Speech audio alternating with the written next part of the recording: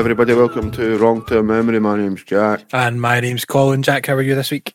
Yes, man, I am good. Yourself? Yeah, I'm okay. Had a filling fall out my tooth last night, which has Oh dear. caused me no end of annoyance since. So that's not been the best. I'm gonna have to phone the dentist on Monday and find out if they're even doing stuff like that just now, because I'm not sure if they are. If you count it as an emergency, just say you're in lots of pain or whatever, I'd imagine they would see it as an emergency and you'd be able to get in at some point. Yeah, it's not actually causing me pain. That's the problem. It's just an annoyance because I keep sticking my tongue in the gap. But You can't not do that when No, there's you something different in your mouth. Like, oh, Aye, it's awful, and I don't want to phone them up and tell them that it's sore. Then I go in and they say, "Well, there's no nerve left, so how's it sore? You lying bastard." Yeah. But I don't know, man. It's just annoying me. But other than that, I'm all good. Nice to see a little bit of snow. And here, you won't believe this, or actually, you might actually, 'cause you're out walking the dog a lot. We were just sat in the living room earlier on tonight. I was playing the PlayStation, and Lisa jumped up to the window because 3 deer walked down our street. yeah, Karen always told me that there was lots of deer kicking about Glasgow and the motorway next to us. And I said, look, I've never seen a deer in real life. And then it was only about a week ago that I seen one at the side of the motorway. First time ever. Well, they walked right down our street. They walked into our neighbour's garden and then jumped over their hedge, and then walked down at the bottom of the road. And it was That's weird. pretty bizarre because people obviously don't know. You sort of stay in not quite a cul-de-sac but it's like off the beaten track. Yeah, it's like a new build estate, so it's like an oval where it's only got one entrance in and one entrance out, but there's all those trees and stuff up the back, so they must live up there and then come down. And I suppose we've had quite a lot of snow and ice and stuff like that, so if the ground's all frozen and stuff, they're probably struggling to get stuff to eat, which is what's bringing them out into suburbia, probably. Yeah, for sure. Yeah, Anyway, it's on just a bit with random. the show this week, mate. After, Yeah, just a random thought that I saw a deer I wanted to share, but yeah, that's yeah, no, that's cool, man. Like, after 4 shows in the last fortnight with Sean, Stephen, and Davey, it's back to us two this week. Kind of. Yeah, we had Michael school. Barrymore lined up, but he dropped out at the last minute. So Did he? Aye. if only. So yeah, it's just us, and we're going back to our roots in some way, kind of, if we have roots, because one of the first shows we did here was about Australia. So today we've just kind of put a show together about Japan, a country very, very different from Australia, but very, very mental. It's a culture that I am not fascinated by. It's not like I'm constantly looking at Japan.com or anything to see what's going on, but it is it's just so different to us that some of the things that they do are a little bit, in our western eyes, weird as fuck, really. Yeah, for sure. And some of the things we're going to mention today that they do are probably weird as fuck in any eyes, never mind just in our Western ones, because I have found some of the more interesting stuff and mad stuff. So it's probably not an accurate description of your typical Japan goings on, but it's certainly some stuff that does happen with some people in Japan. Yeah, for sure. So we'll just fire on through here, mate. And I haven't took a particularly deep look at the notes, so I don't know what's coming up. And sometimes these are my favourite shows to do because I learn something. The listeners hopefully learn something as well. And if something is out of the ordinary, can tickle me some way. I'm just going to read the headline for the first one, then let you take it away. Okay. And you've headlined it: the restaurant that sells poo flavoured curry. Yes. So this actually comes from a Vice article. It was either Vice. It was Vice, or it was what the other one that's like Vice. The name I can't remember. But basically, I'll tell you the story. There's a former Japanese porn star called Ken Shimizu, and he enjoys shit a little bit too much. He ate so much of it in his porn career that his taste buds apparently adapted to the taste. And obviously moved on from porn and kind of trying to go an entrepreneur, he decided to set up a restaurant, and the result is Curry Shop Shimizu, which is a restaurant in Japan which serves nothing but shit flavoured curry. or no other curries. It's not like a special shitty curry you can get. It's all you can get in this place. Just shit flavoured curries, yeah. Oh dear. Curry's a strange thing in Japan. It's not massively popular, and people do sort of link it with fishies by saying that they are similar in appearance. And it kind of gives you that kind of ultimate question, Jack, I suppose. What would you prefer to eat? Poo flavoured curry or curry flavoured poo? Curry flavoured poo, surely? No? So you'd rather eat poo than something that's flavoured like poo? I don't know. I've never ate jobbies. I don't imagine it to be that bad. Oh, really? If it was... You've kind of stumped me there. Like, poo flavoured curry. How do you flavour something? Is there a company out there that sells, like, your poo flavouring? Is that what they do? Well, it's not like... I thought you could get, like, Old El Paso shite flavour, but there is some notes here on how you do it. Basically, human shit tastes bitter, apparently, and it's because of all the bile in it, which is secreted by the liver and stored in your gallbladder. Right. Basically, food crumbs and things that are left inside the shit are pretty tasteless. You assume that the taste of shit is relatively caused by the scent, so therefore the curry they sell at curry shop Shimzu is extremely bitter. The unami of vegetables and meat are removed to make it tasteless, and they add a fermented fish into the curry called kusaya. And basically, right after putting this curry inside your mouth, a massive hit of bitterness hits the tongue, and that causes this strong shit smell to come up the stomach and right up your nose, sort of thing. Right. It sounds fucking horrendous. I do know that a lot of flavour that you taste is more of it's actually smell, I think. The smell hits the sort of back of your throat, and that creates the taste, and also the colouring.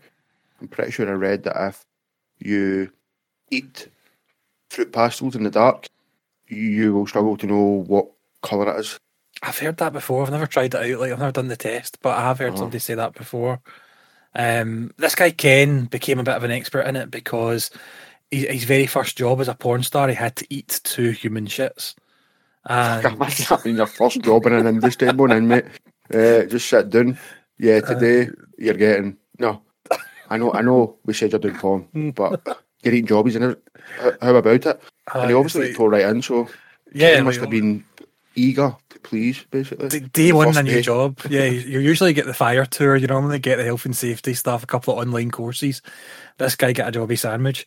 But basically, during his time in porn, he ate more than 250 shits on camera. And he began enjoying it so much, he just began eating it in his private life, and the curry's kind of based on that real experience. He was that keen to be a porn star since he was basically in high school, so he started hunting for jobs and contacting different porn companies, and one company replied, "We'll give you a kind of foot in the door as long as you eat human shit." He thought he would lose his chance to become a porn star if he refused it, and even though he'd never eaten shit before, he said, "Yeah, I'll do that because it's my dream to become a porn star." And that was basically how it all started for him. And there's a bit of an interview with him talking about it and all that sort of stuff, where I've kind of pulled most information I've given you from. But the mad part at the end was they asked him, "Where do you think your restaurant goes from here? You've got shit flavoured curry. Do you have any other recipes that you want to do?" And he says they're planning to invent soy sauce made of pubic hair. And poo curry made by the poop of silkworms. I thought the poop of silkworms was silk. No, I don't know. Maybe it's maybe not. That's obviously my bad. Yeah, I thought they pooped silk. I don't think they shit out the silk. I don't know. It'd be interesting to find out. Find out and tell me next week. But yeah, so that was the first Japan thing that got my attention. And it was so weird, I thought, let's just do a show about Japan because I want to talk about this for some reason. Poo flavoured curry. It sounds like the worst thing in the world. I don't ever want to try it. No, it sounds really, really, really bad. Well, one thing I do know about Japan as well is, like, if you are accused of doing something illegal, basically, there's like I think it's a 99% conviction rate. And that's it. Like, if the cops think you've done something, you're fucked, basically. And sometimes this is sort of held up as a good thing, but surely there's got to be some trial and good judicial system. Pardon me stumbling over that word, but you know what Yeah, I mean? I Like, think surely there's got to be some course of totally. action rather than get to jail. Yeah, I think it's held up as a really good system by the same sort of people that voted for Brexit, don't wear a mask, and moan about criminals getting out of jail like 6 months early for good behaviour and stuff like that because they're a bit narrow-minded to the whole thing. But yeah, if you want to live in a society where if the police even suspect you of something, you're pretty much fucked. That's not a great place to be living in, and you've really got no defence and no way out at that point. So it must be great for statistics, and it must make police paperwork and the court system really really easy, but not a great old time for citizens, I don't think. No, we've got a couple of friends that are lawyers, and he's very much of the idea, and I tend to agree with him that there needs to be some sort of judicial course, man, and you won't just get convicted because a police maybe doesn't like you. You know, that's what it seems. It sounds like it could lead to corruption, although I don't think the Japanese sort of culture is really all about that. I know they're very much into being what's the word? Not nice, but loyal and stuff proper, like that. but yeah, proper basically. But I do feel like if you get one bad egg as a cop, then what's to stop him just arresting other gang members or something? You know, here you go, and then get him in jail, easy peasy, without any sort of due course. So it might lead to that. I don't know how high corruption is in the Japanese police force. I'd imagine it'd be pretty low, but that just seems to point towards that. They're very. Another thing in Japan as well is they're very sort of. We spoke about the trains before, and how if they're late, they'll give you a ticket, even if it's 20 seconds late, so you can go into work and say, "This is why I'm 20 seconds late. It wasn't my fault, it was the train." But you found something else that is almost the opposite of that, but not quite. Yeah, almost, yeah. So a rail company in Japan has apologised after one of its trains departed 20 seconds early. Early, yeah. Basically, management of the Tsukuba Express line between Tokyo and the city of Tsukuba said that they sincerely apologise for the inconvenience, which I kind of get, because if there's one country in the world where your customers or your passengers are going to be really prompt with their timings and get them spot on, it probably is Japan. And there probably was somebody that missed that train because it left 20 seconds early. So I do kind of get the annoyance of it. But going and on the news and doing a proper full scale public apology for it is bizarre. Like I said, they run very much on time, and if they're late, they will offer tickets and stuff like that. Now they're so prompt and on time. Why do you think they can do that? I used to get the trains quite a lot, and I'll be honest, never had a lot of issues with them. I would say maybe once a month, one would be cancelled, right? It's a bit of a pain in the arse. You wait for half an hour, you buy a paper, whatever, and you get on with it. We're just used to that. But should I be more like the Japanese and be really pissed off about stuff like that? If the Japanese can do it, then how come we can't here in Britain? Get it right? I think it must be because there's so few margins for error in that culture, and that our trains can be late because the lines aren't built properly and they can't cope with the weather, and somebody in a signal box is off sick, or some station staff is off sick, or a driver's off sick, and any one of these things could lead to a delay or an issue. Whereas in Japan, people don't phone in work sick. They don't make mistakes when they're building stuff. It's all done properly. So there's just far less room for error, and therefore less chance of things going wrong and having a situation where a train doesn't go. I think the people would go the extra mile as well, so that if there was a train had an issue or something wasn't looking right, they'd have another train ready to go to replace it almost instantly. And they would just take action to fix it. Actually having a mistake and having something go wrong would be the kind of the ultimate for them. That would be the last thing they would allow to happen. They would try everything to avoid it, I think. Yeah, that reminds me of, did you ever see there was a picture of a mudslide that happened in Japan that knocked out part of the motorway, and then there was a picture, I think it was from 24 hours later, and they had been and basically rebuilt the road round it in a day. I think it's a day. Yeah, I do remember that now you mention it. That's kind of wild. That's what I mean. That's kind of what they would do, because failure is just not an option. Because people can't miss work. People can't not do a full day's work. They can't let people down. And a road or a train would have such a massive impact on so many other parts of the economy, so many other people's lives. They just won't allow it to happen. And if that happened here with that kind of landslide, we wouldn't have moved a boulder or done anything in 24 hours. They've done the necessary, built around it, ready to go, and it's opened and it's safe. We'd still be trying to get the permits and the planning done. It is mad. Yeah, unless it was in March, because I always used to hear that the councils would have to spend their budget in March. So if you had any problems in March, you were on to a winner, because obviously they would come out, spend the money and get it done. Whereas generally, like I knew a guy that worked for the roads department, and he handled a lot of complaints, and people would phone up, obviously with the roads. There's a massive hole in the road, and for the lols, they would always say, yeah, we'll look into it. You're the council, man. Like, don't fucking be taking the piss with your pithy comments. Go and fucking fix it. My motor, my suspension is fucked because of you. But no, that's why when you drive about February, March time, you see temporary traffic lights and traffic cones everywhere, because that is just what they're doing. They're supposedly spending their budget and getting it used because they haven't used it the rest of the year. Right. The street you live on was a terrible example of that. One of the worst in Glasgow, I think. It was really bad at a point. They did eventually fix it, but I lost a tyre on that road. I was actually driving to buy a new car, and I was basically driving my car to the garage to get it priced up and my trade-in for my new car I was buying. I drove down your stupid road, bang, and the whole driver's left side, the driver's right-hand side front, just went pop. I had to sit at the side of the road, wait for a company to come and put a new tyre on and stuff like that, and then go and trade in my car that had just cost me an extra £100 to get fixed. I was annoyed. I put in a claim to the council about it, because it was right across from a police station, and I spoke to the police station. They said, yeah, it happens all the time, just put a claim in and they'll pay you back. Didn't pay me anything back. They just said, no, you're not getting anything. Terrible. Furious. Wouldn't happen in Japan. Wouldn't happen. Do you know what else wouldn't happen in Japan? That you die.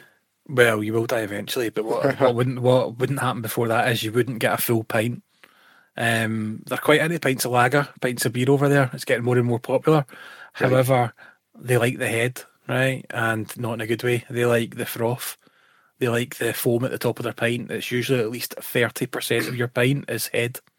Right, okay, that's not uncommon in some places in Europe as well.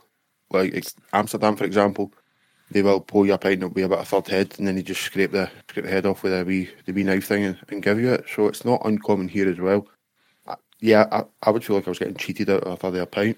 Yeah, if they're going to do that, then you have to introduce a pint glass, which is basically a pint and a third, and you fill the glass with beer up to the pint mark, and then the extra third should be foam or like froth. You can cope with that, but I don't want like a third of my actual drinking bit to be that shitty frothy stuff that just melts away to nothing. Nobody wants that. It just gets in your beard and stuff. Yeah, for sure. Yeah, so that can get in the bin. Lots of vending machines in Japan as well. Yeah, 23 per person. Yeah, that seems like a hell of a lot, but it's a very much vending machine culture, I suppose, which kind of, I suppose it's what are selling in the vending machines, because I was talking about like not dying. That's because they've got a really high life expectancy in Japan. Yeah, I think it's the third highest in the world. So like men live to 81 and women 87. But if you think they've got a vending machine culture, that would be unhealthy. But I think it'll all be like fish, like sushi and stuff they're selling at these vending machines. Is that right? I would imagine. They're not like selling chocolate bars and stuff like that, because if they were, surely your life expectancy would be lower. I dare say they are. There is some that sell that sort of stuff, but yeah, a lot of it is. One of the ones that's quite popular is soup, a little can of soup, which has got some sort of gadget inside it that when you open it, it puts a charge through it and heats it up, sort of thing. So you get like quite a lot of sweet. You see it on TV. When I watched a documentary about vending machines in Japan, and sweet corn hot soup was a really popular one. There's a vending machine. Yeah.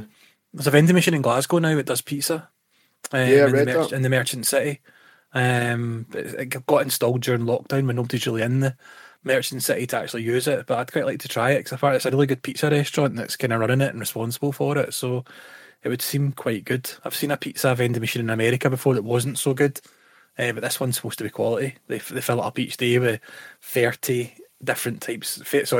4 different types of pizza and 30 of each of them apparently, or something like that. Okay. So quite into trying it. They have it in Amsterdam as well. Like they have pizza vending machines basically. Well, it's not vending machines per se. It's more like pizza shops with no staff, and you go in and you put the money in the wee oven and you just open it up and take your slice of pizza out, and they do really good pizza there.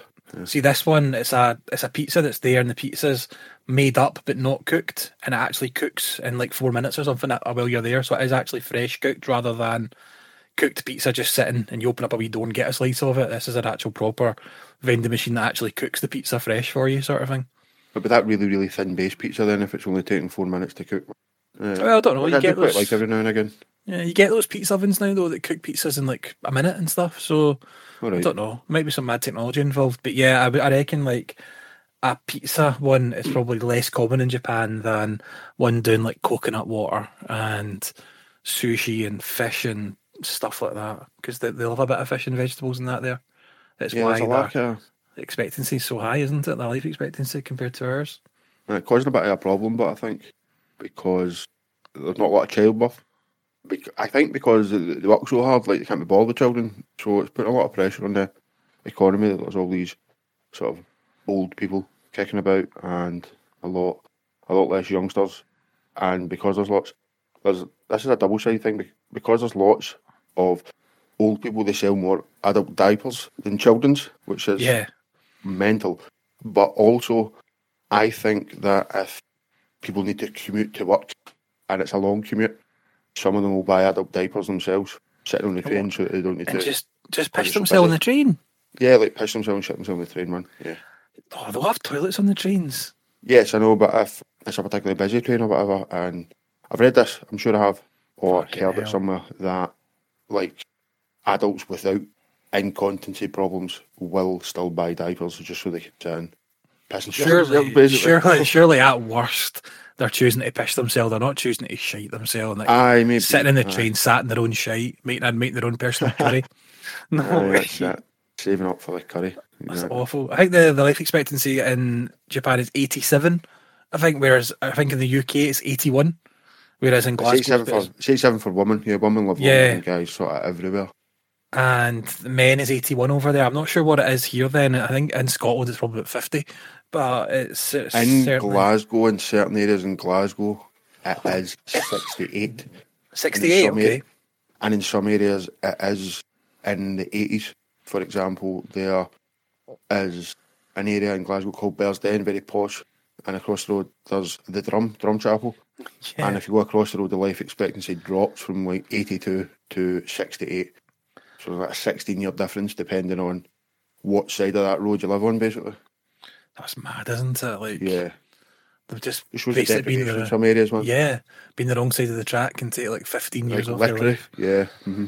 That's nuts. They really look after their old people though. They proper respect them, and they've got a lot of time for them. It's not they would never be put them in a home or I don't think do anything like that with them. Or anyway. They're cared for at home. The family looks after them, sort of thing, and they're never seen as a hindrance in any way. They're very much a lot of respect for old people, which I think is a nice thing to have.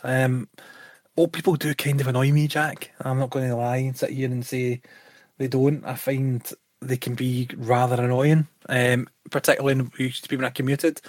I used to do my nutting, getting the train or the bus to work in the morning, and the bus was packed with old people that were going nowhere. Like, literally, they're retired, they're doing nothing, they got on the bus for nothing, they got on the train for like 30 pence, and they're sitting in all these seats, and I'm trying to go to my work, and I'm having to stand and hold on to a pole and stuff like that. They must be going somewhere for a cup of tea. They're not, they don't, they just go around in circles. They literally just go around in circles, just to get out of the house. I fucking hate buses, man. I hope I never have to go on a bus again in my life. I was on a bus once a couple of years ago, coming from Glasgow City Centre to East Kilbride, and the bus got stopped at the side of the road, and the driver ordered everybody off, and I was down the stairs, didn't have a clue what was going on, had my headphones in, and we had to wait for the next bus. And it turns out the reason the bus was stopped was because someone up the top deck had done a shit on the floor of the bus. We seem to be talking about shit an awful lot in this. Yeah, this is like, I hope you don't think of it as this way, but this could be the shite episode. Yeah. This is the one that my wife will turn off halfway through, I would imagine. Yeah, I don't blame you, Lisa, if you're still here listening. But I'd have turned off by now. Yeah, we'll get away from jobbies and get on to humour. Like we're a very scatological society. Like you will find that talk.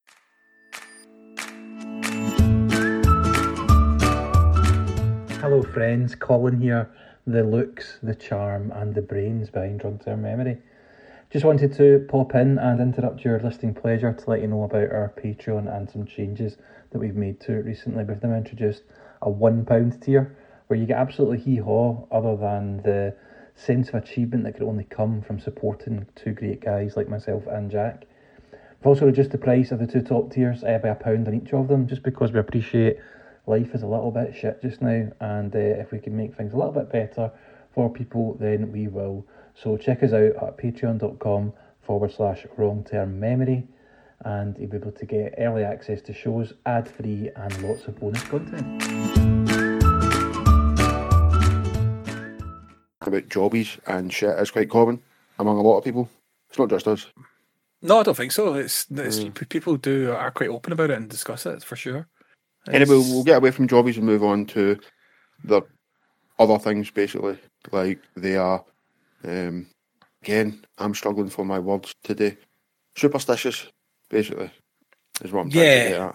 Yeah. And that's around, in particular, around a certain number, the number 4. They basically avoid the number 4 like hell because it basically, the word kind of sounds the same as the word for death. So they don't like using it. So buildings will quite commonly not have a 4th floor. They sell like cutlery and plates and stuff like that in sets of 3 or sets of 5. They don't ever sell them in sets of 4. And if you're inviting people around to your house for dinner or for tea or something like that, you would actually go as far as never inviting a group of 4. You would always find somebody else or not invite one of them. Because if you got an invite to somebody's house and you found out there was going to be 4 people going, they literally wouldn't go. They're not into it. Kind of leads to problems if you want to have a couples dinner or whatever, and you want to invite a couple of couples. You need to invite some fucking spare wheel, some spare leg. Or bring your kid, man, and he can sit in the corner. Yeah, and I think when you start inviting more than 4, it's starting to become it's too much. It's starting to become too much. There's not enough space in your house. Like you've got fucking seats. People especially are sitting around the dinner table. It becomes also too much like organised fun. You've got people breaking into little groups in the kitchen and some in the living room. And no, just don't invite anybody around. Like I've thoroughly enjoyed nobody been in the house in the last year. It's been great. Yeah, it has its magic. Like people never really been one for having lots of people in my house anyway. But we used to have these friends. We had these friends, right? We're not their friend anymore, thankfully. And they were the exact opposite of that. They used to invite people all the time, right? They always wanted to have parties and they wanted to have people around and stuff all the time. And they would have theme parties and stuff. And it was theme parties in a house, just like come around and do this, come around and we'll do that. It'll be great fun and stuff like that.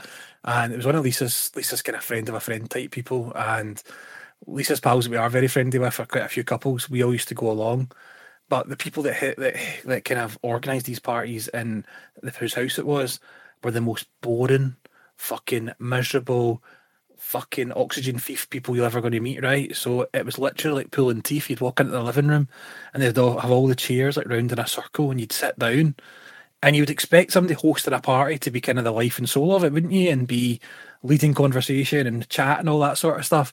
And they would literally just sit there, and because I can't cope with that, I can't cope with the cringiness of it, I would end up fucking being the person that becomes the instigator of all the chat and the instigator of trying to organise this fun and stuff like that. And in the end up, I just said, listen, I'm not going to anything at their house ever again.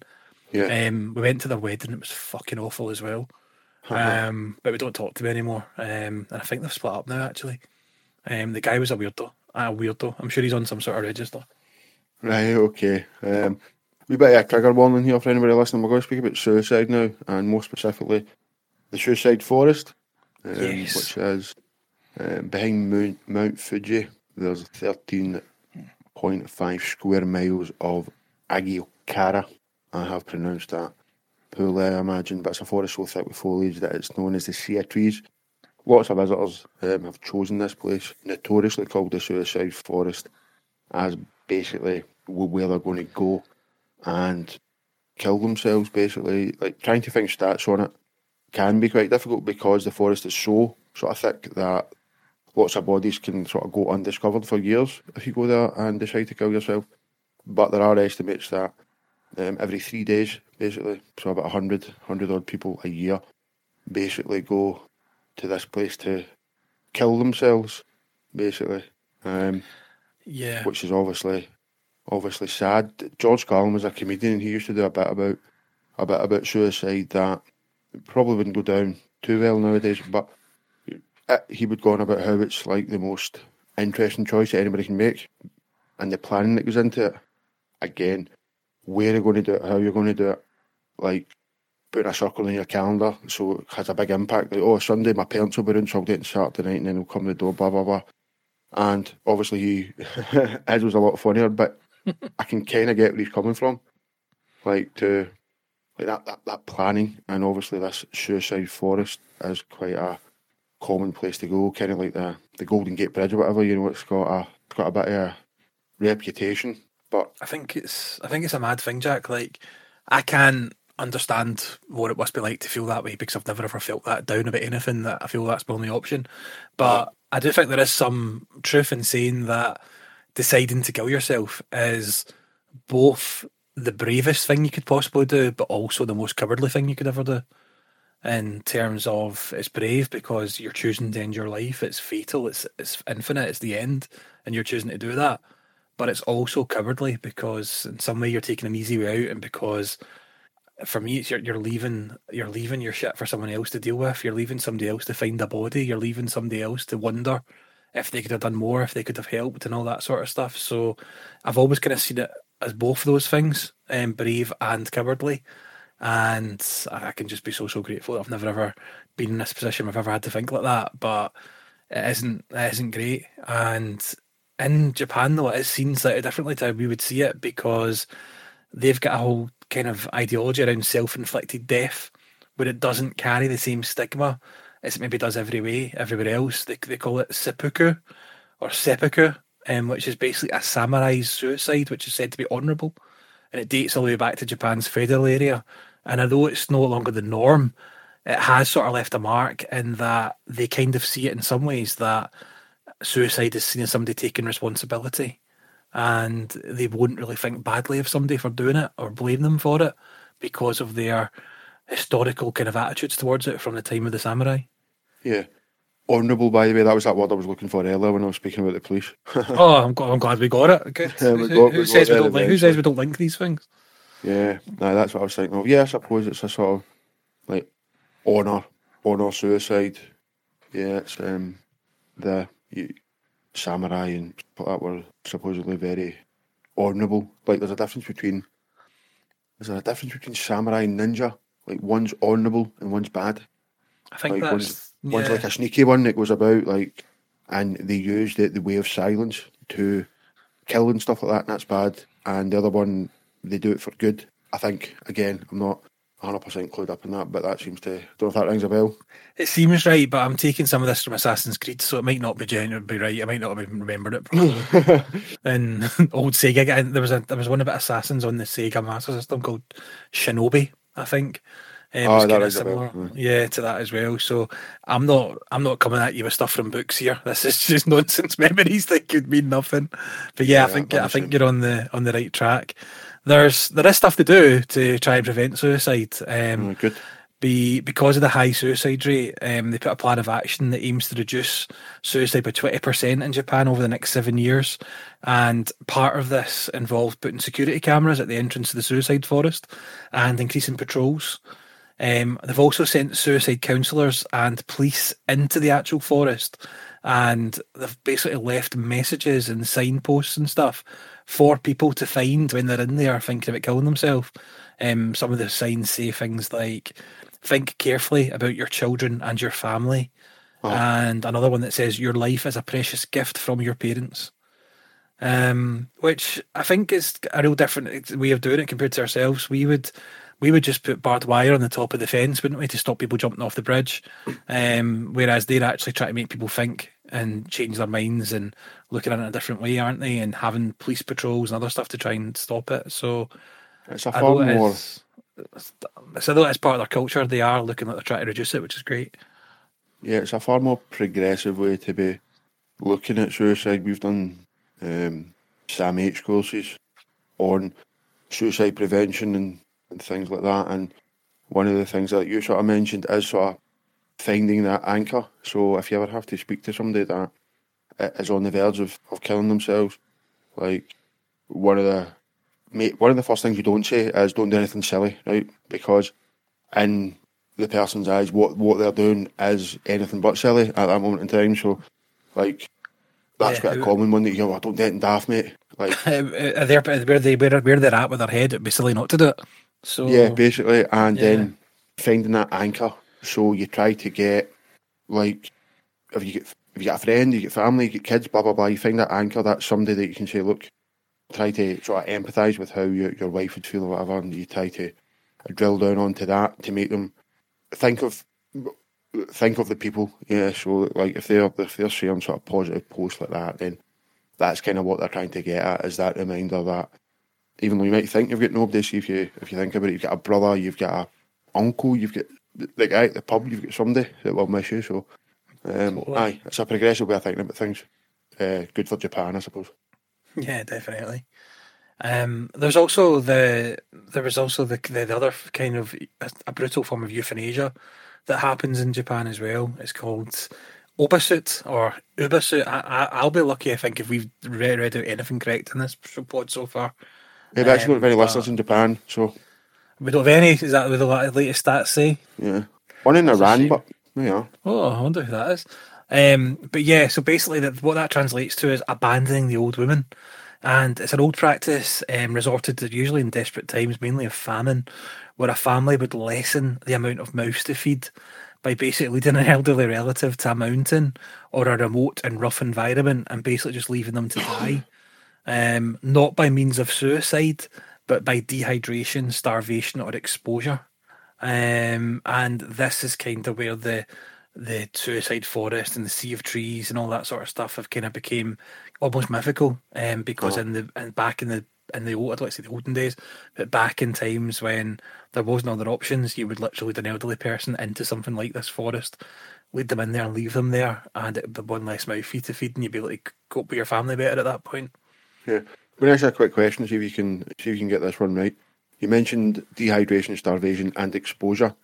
Mm-hmm. Which one of those three do you think gets you first? Get you first. Yeah. I know that starvation, you can last a long time without eating, a hell of a long time. Dehydration, I think you can only last a couple of days. Exposure, I think it depends on what you're exposed to, I suppose. If you're in the sun, that could probably get you the quickest of all, I think, because that would probably exasperate the dehydration part of it also. Yeah, it's basically the rule of three when it comes to exposure, starvation, and dehydration. And exposure in some places will get you within 3 hours, depending on like if it's frozen or too warm. So that exposure, 3 hours, 3 days without water, and 30 days without food, basically. Right. Okay. So yeah, I know the food one's longer than you would think. Aye, you don't really like your body has enough spare resources to get you through about a month without eating, but 3 hours in the frozen basically, and you will be fucked unless you know what you're doing. Mm-hmm. Like that film with Leonardo DiCaprio that everybody was banging on about, that The Revenant. Oh yeah, I've not seen that yet. Oh, it's long. I'll say that, and like DiCaprio is a great actor and he plays it very well. And Tom Hardy's like one of the worst guys in the world in it, but it's just not as bigged up as I thought. It's one of the few DiCaprio films I've not seen because I just didn't fancy it. Yeah. But I may watch it at some point. I found a list of the top 5 popular music in Japan, like Western music. Right. Do you want to see if you can guess who any of the 5 are who would be in it? In Japan, I would imagine, just the biggest band ever, The Beatles, I suppose, have they sneaked in there? Yes, the Beatles are in there. They're number 2. Right, okay, the Beatles. You know me and my music, mate. I'm not really clued up on it. So tell me the other four. So okay, so they basically did a national survey to find the favourites. Number 5 was Simon and Garfunkel. Right, okay. I can't name you a song of theirs. Bridge Over Troubled Water would be their most famous one. Right, okay, heard of it. Right. Number 4 would be the Carpenters. Yeah, again, couldn't tell you a song. But you've heard of them, kind of maybe through Alan Partridge. I've heard of them. Yes. Yeah, one of them, like the Carpenters, were like a family group, and one of them was called Karen, and she died of bulimia or anorexia. Okay. And that's why Alan Partridge in one of the shows says, "Hold the cake, Karen Carpenter," something like that, right? All right. Okay. So there's that. Michael Jackson is in here as well. Right. Okay, I can get behind that. Yeah. But the number 1 in all of Japan in terms of Western music is Queen. Oh fuck! Is it not the Beatles at number 1? I thought I'd maybe get the number 1. Queen. Beatles were number 2. Queen was number 1. Yeah, not into Queen myself. Nah, I don't love them. I watched the film and quite enjoyed the film, but I don't love their music. It's a bit, I don't know. It's just not. I think it's a bit overrated. Yeah. While we're on entertainment, Japan has got form for having mad game shows, basically. Like, yes. And some of them have made their way over here, like Hole in the Wall. I don't know if you've seen that, where like this big foam wall would come to board and you had to get in fucking weird shapes. That originated in Japan. That is on the list later on, yeah.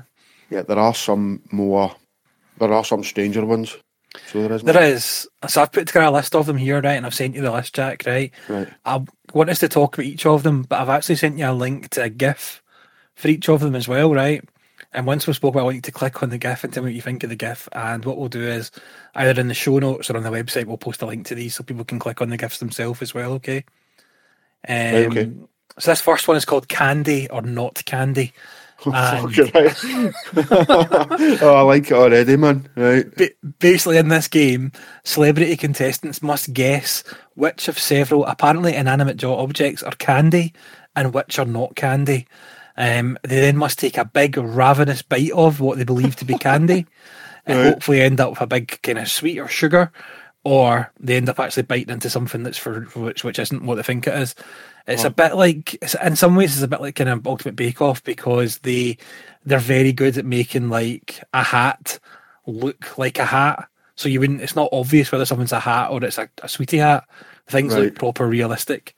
So the GIF that I've put for you is one of a person having a shoe. Have a wee look. Right, okay. Right, let's see if you can hear me click this as we go. Redirecting you.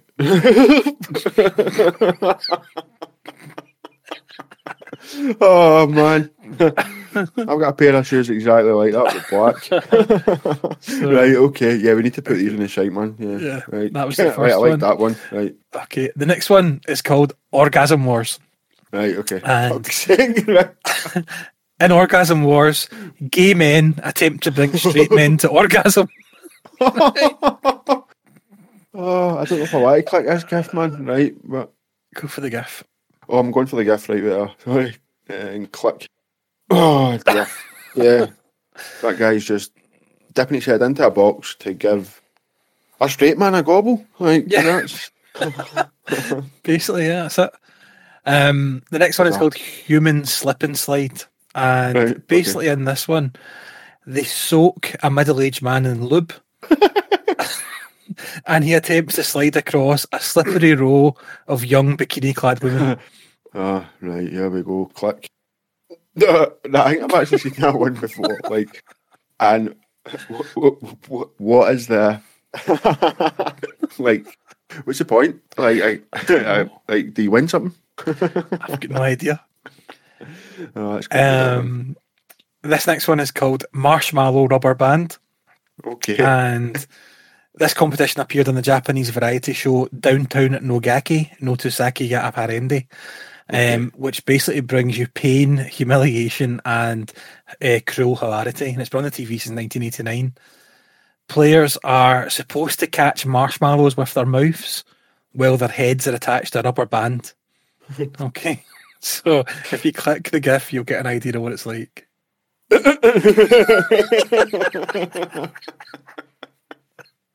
Oh, I know podcasts aren't visual, man, but like we will put these on the site, wrongtermmemory.com, and you can have a wee look at them as well, man. They're brilliant. Right, okay. Interactive. I like that one. So this next one, the title just tells you all you need to know. Man eats spaghetti in a washing dryer.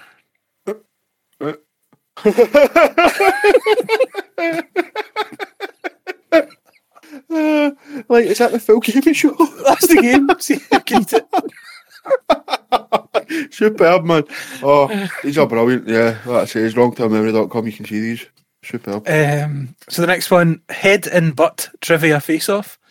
The classic trivia game when a loser gets a face full of the winner's butt twist. Right, okay. Yep. So there's a wee gift for that.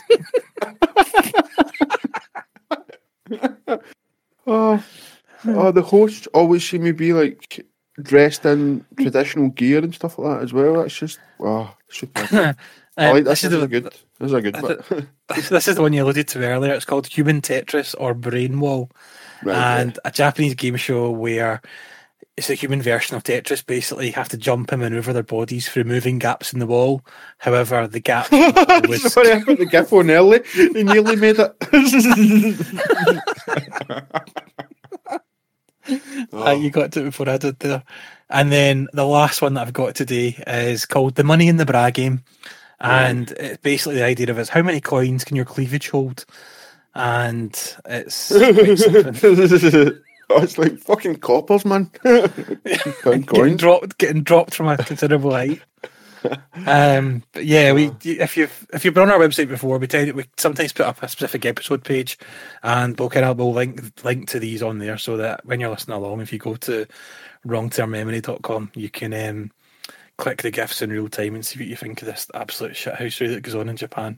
Yeah, I'll do that later on. I'll get that up so you can see them, guys, because they are superb, and I know listening to me just laugh at things that you can't see might not be great content, but like I enjoyed it, Colin. Cheers for pulling this one together, mate. Absolute pleasure, mate. Thoroughly enjoyed it myself. As always, guys, like leave a 5-star rating if you can, and like subscribe in your pal's phone or whatever. We don't particularly care, but it does help. It sure does, yeah. I think we're up at 106 ratings now, and 105 of them are 5-star, and 1 is 4-star. So we're doing all right, but there's always room for improvement. So please let us know if you can do some more. We'd really appreciate it. Yeah, and like I said, if there's bits, we're always looking for feedback and suggestions. Basically, we're still a young podcast, so any suggestions you can tweet us at Wrong Term Memory and say, look, don't like that bit shit, or I enjoyed that, and we can aim to please, but.